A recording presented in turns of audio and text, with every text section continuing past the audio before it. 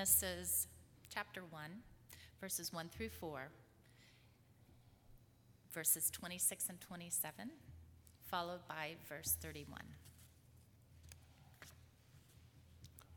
In the beginning, when God created the heavens and the earth was a formless void, and darkness covered the face of the deep, while a wind from God swept over the face of the waters. Then God said, "Let there be light," and there was light. And God saw that light and was good. And God separated the light from the darkness.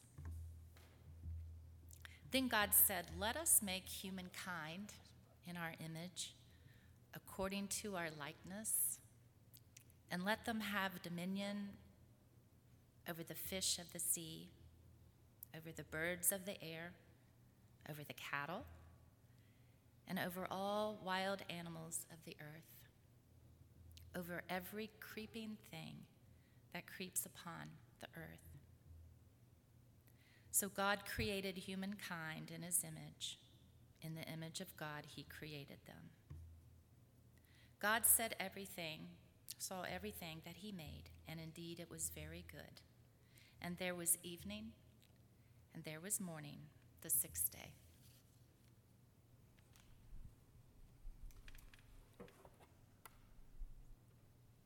We've come to the end of our series of messages on stewardship.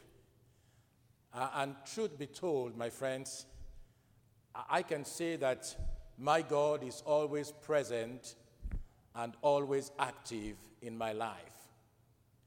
And this morning, if you believe that the God you serve is always present and always active in your life, let us say it together. My God is always present and active in my life. Let's say it together.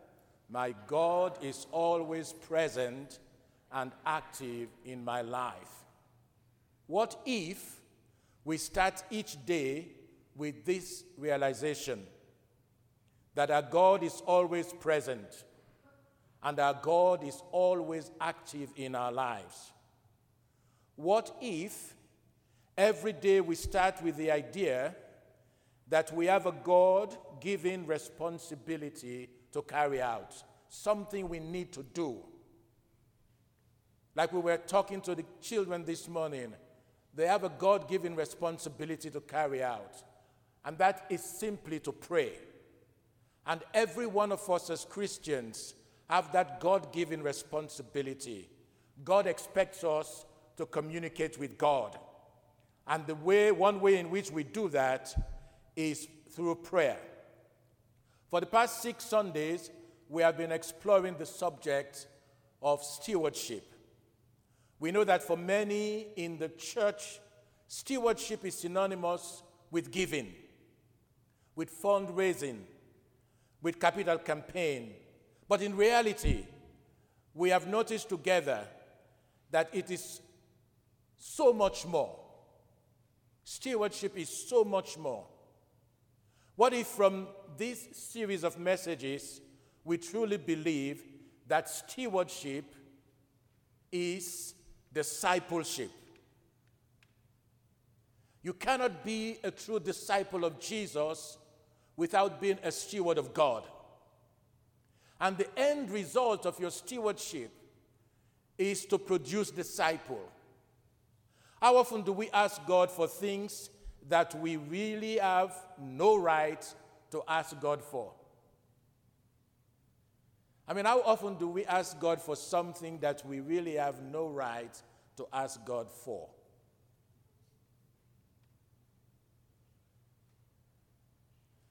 Tony Campolo, he was once a guest speaker at a mission rally.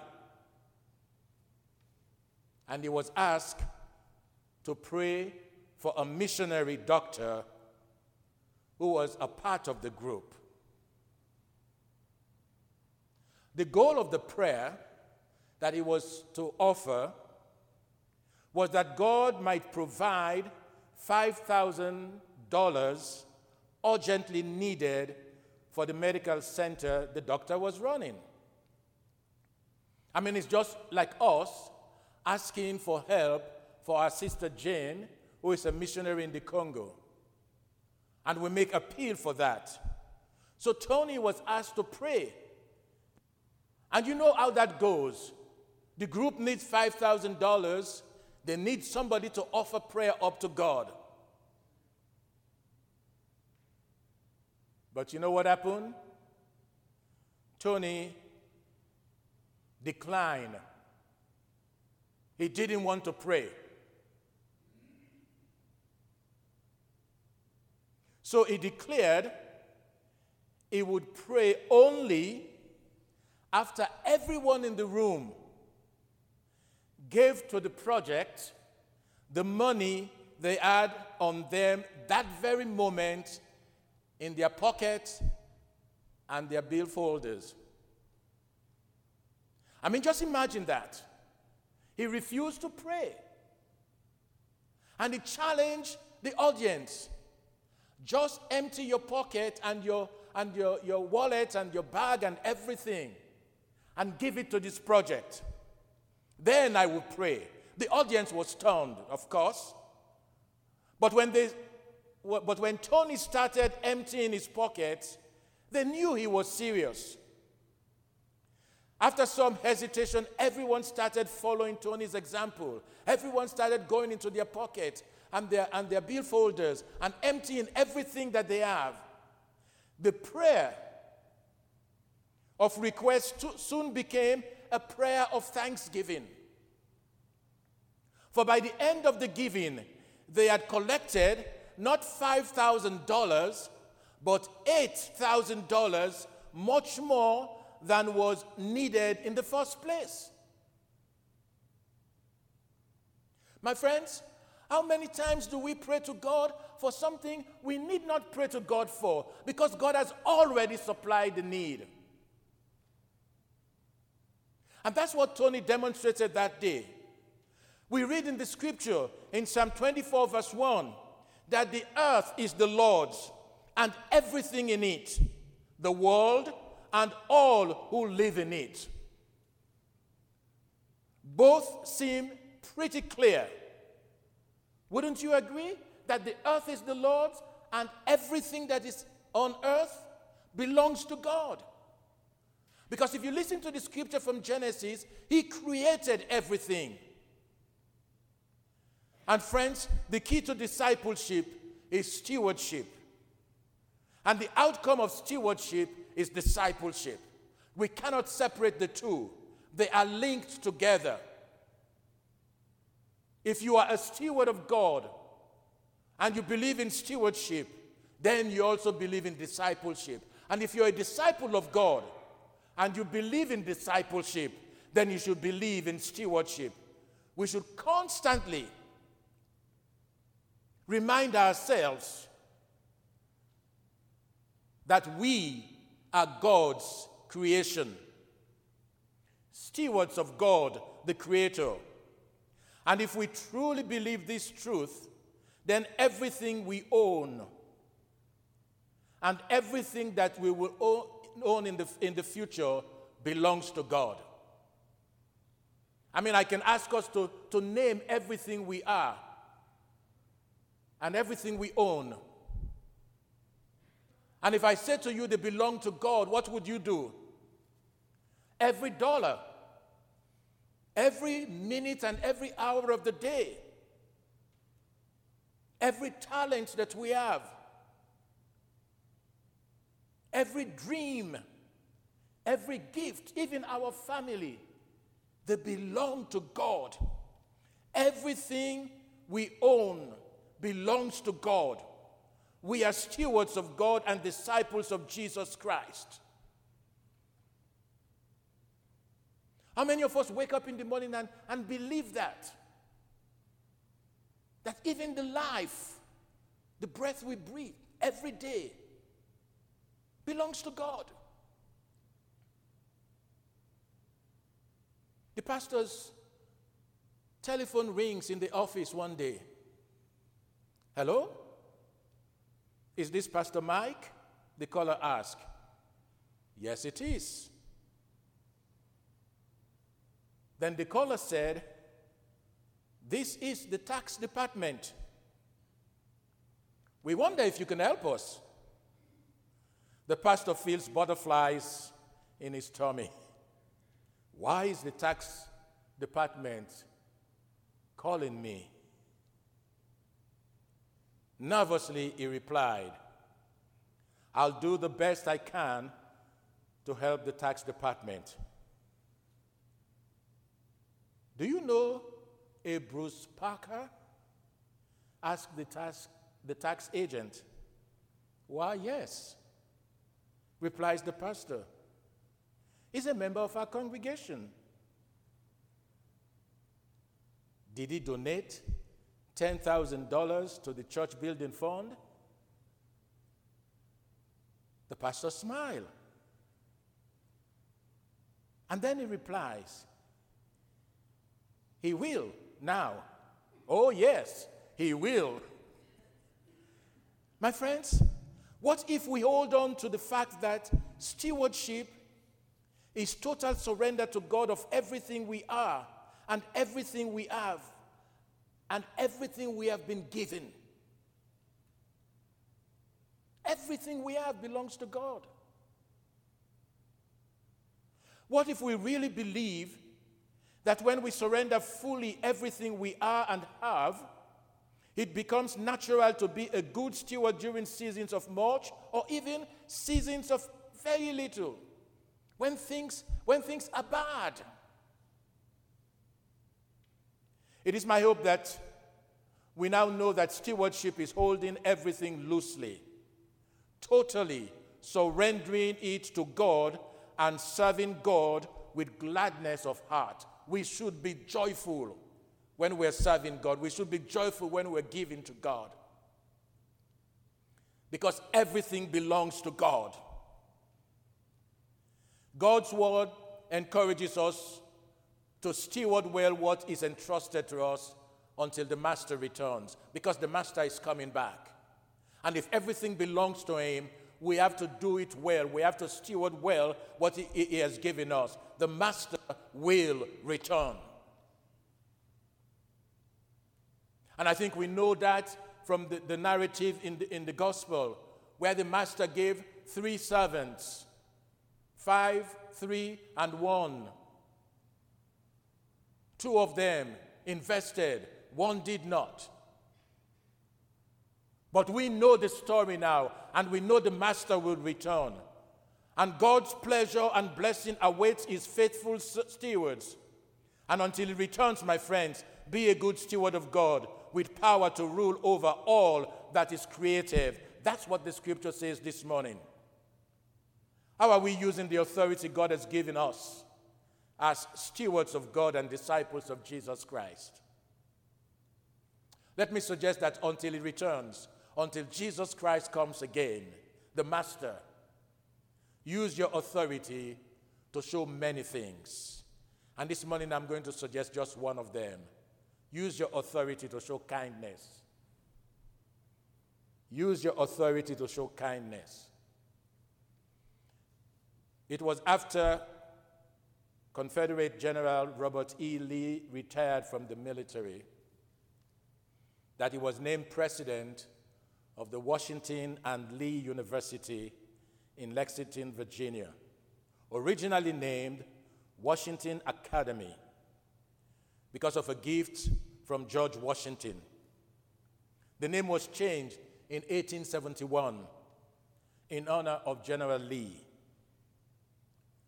While General Lee was president of the university, a new student came into his office and asked for a copy of the school's rules and regulations. General Lee looked at him and said, "Son, we don't have any rules and regulations in print." The young man said, "You mean this school has no rules?" Lee replied, "Yes, but we only have one rule." The young man said, "What is the one rule?" Lee replied, "Our only rule is kindness." Kindness. We're living in a society in which kindness is becoming an increasingly rare commodity. But we must remember that everybody can relate with kindness and everybody can respond to kindness. Mark Twain once said, "Kindness is a language which the deaf can hear and the blind can read." Everybody can relate to kindness. Who among us don't want somebody to be kind to us? I mean, if you show me your hand, then I know I'm not going to be kind to you. Who among us does not want somebody to be kind to us? Just what is kindness? The word itself literally means that which is good, that which is helpful, and that which is suitable. It literally means to be gracious to another person. And as Christians, we don't need a sermon on kindness. But the scripture says we need to be kind. As I ran over in my mind what kindness really was, I came up with this definition. Kindness is treating others the way God has treated you. And God has been kind to us. Individually, as a nation, as a church, God has been kind to us. The Bible says in Ephesians 4, verse 32, "And be kind to one another, tender-hearted, forgiving one another, just as God in Christ also forgave you." Be kind. And let me suggest few ways for us to be kind, to show kindness. Volunteer at a soup kitchen or a homeless shelter. Especially at this time of the year. They're looking for volunteers to help serve meal in homeless shelters. Just volunteer. Give someone a compliment. Is that too hard to do? Give someone a compliment. Next time you hear gossip, change the course of the conversation toward praise and gratitude about the person or the situation. Don't join the gossip. Just change it. Change the conversation. Offer to run an errand for a sick or injured friend. Forgive someone. They may have hurt you, but forgive them. Then you can also listen. Listen when someone needs to talk. Just listen with your full attention without offering any advice. Just listen. Let us go home this morning. And as a steward of God, remember that everything belongs to God. Even my very life belongs to God, you could say. And let us remember that our God is present and active in our lives and in our situations every day. And as a steward of God, be kind, be gracious, be loving, because the people around you are watching for somebody to be kind to them. We go home this morning knowing that God has blessed us. I am not saying that everything around you is going fine. I am just saying that God has blessed us. And if you believe that, say amen. Amen. God has blessed us. And so we go as a steward of God to be kind to the people around us. In the name of the Father, Son, and Holy Spirit, the blessed people of God say, amen.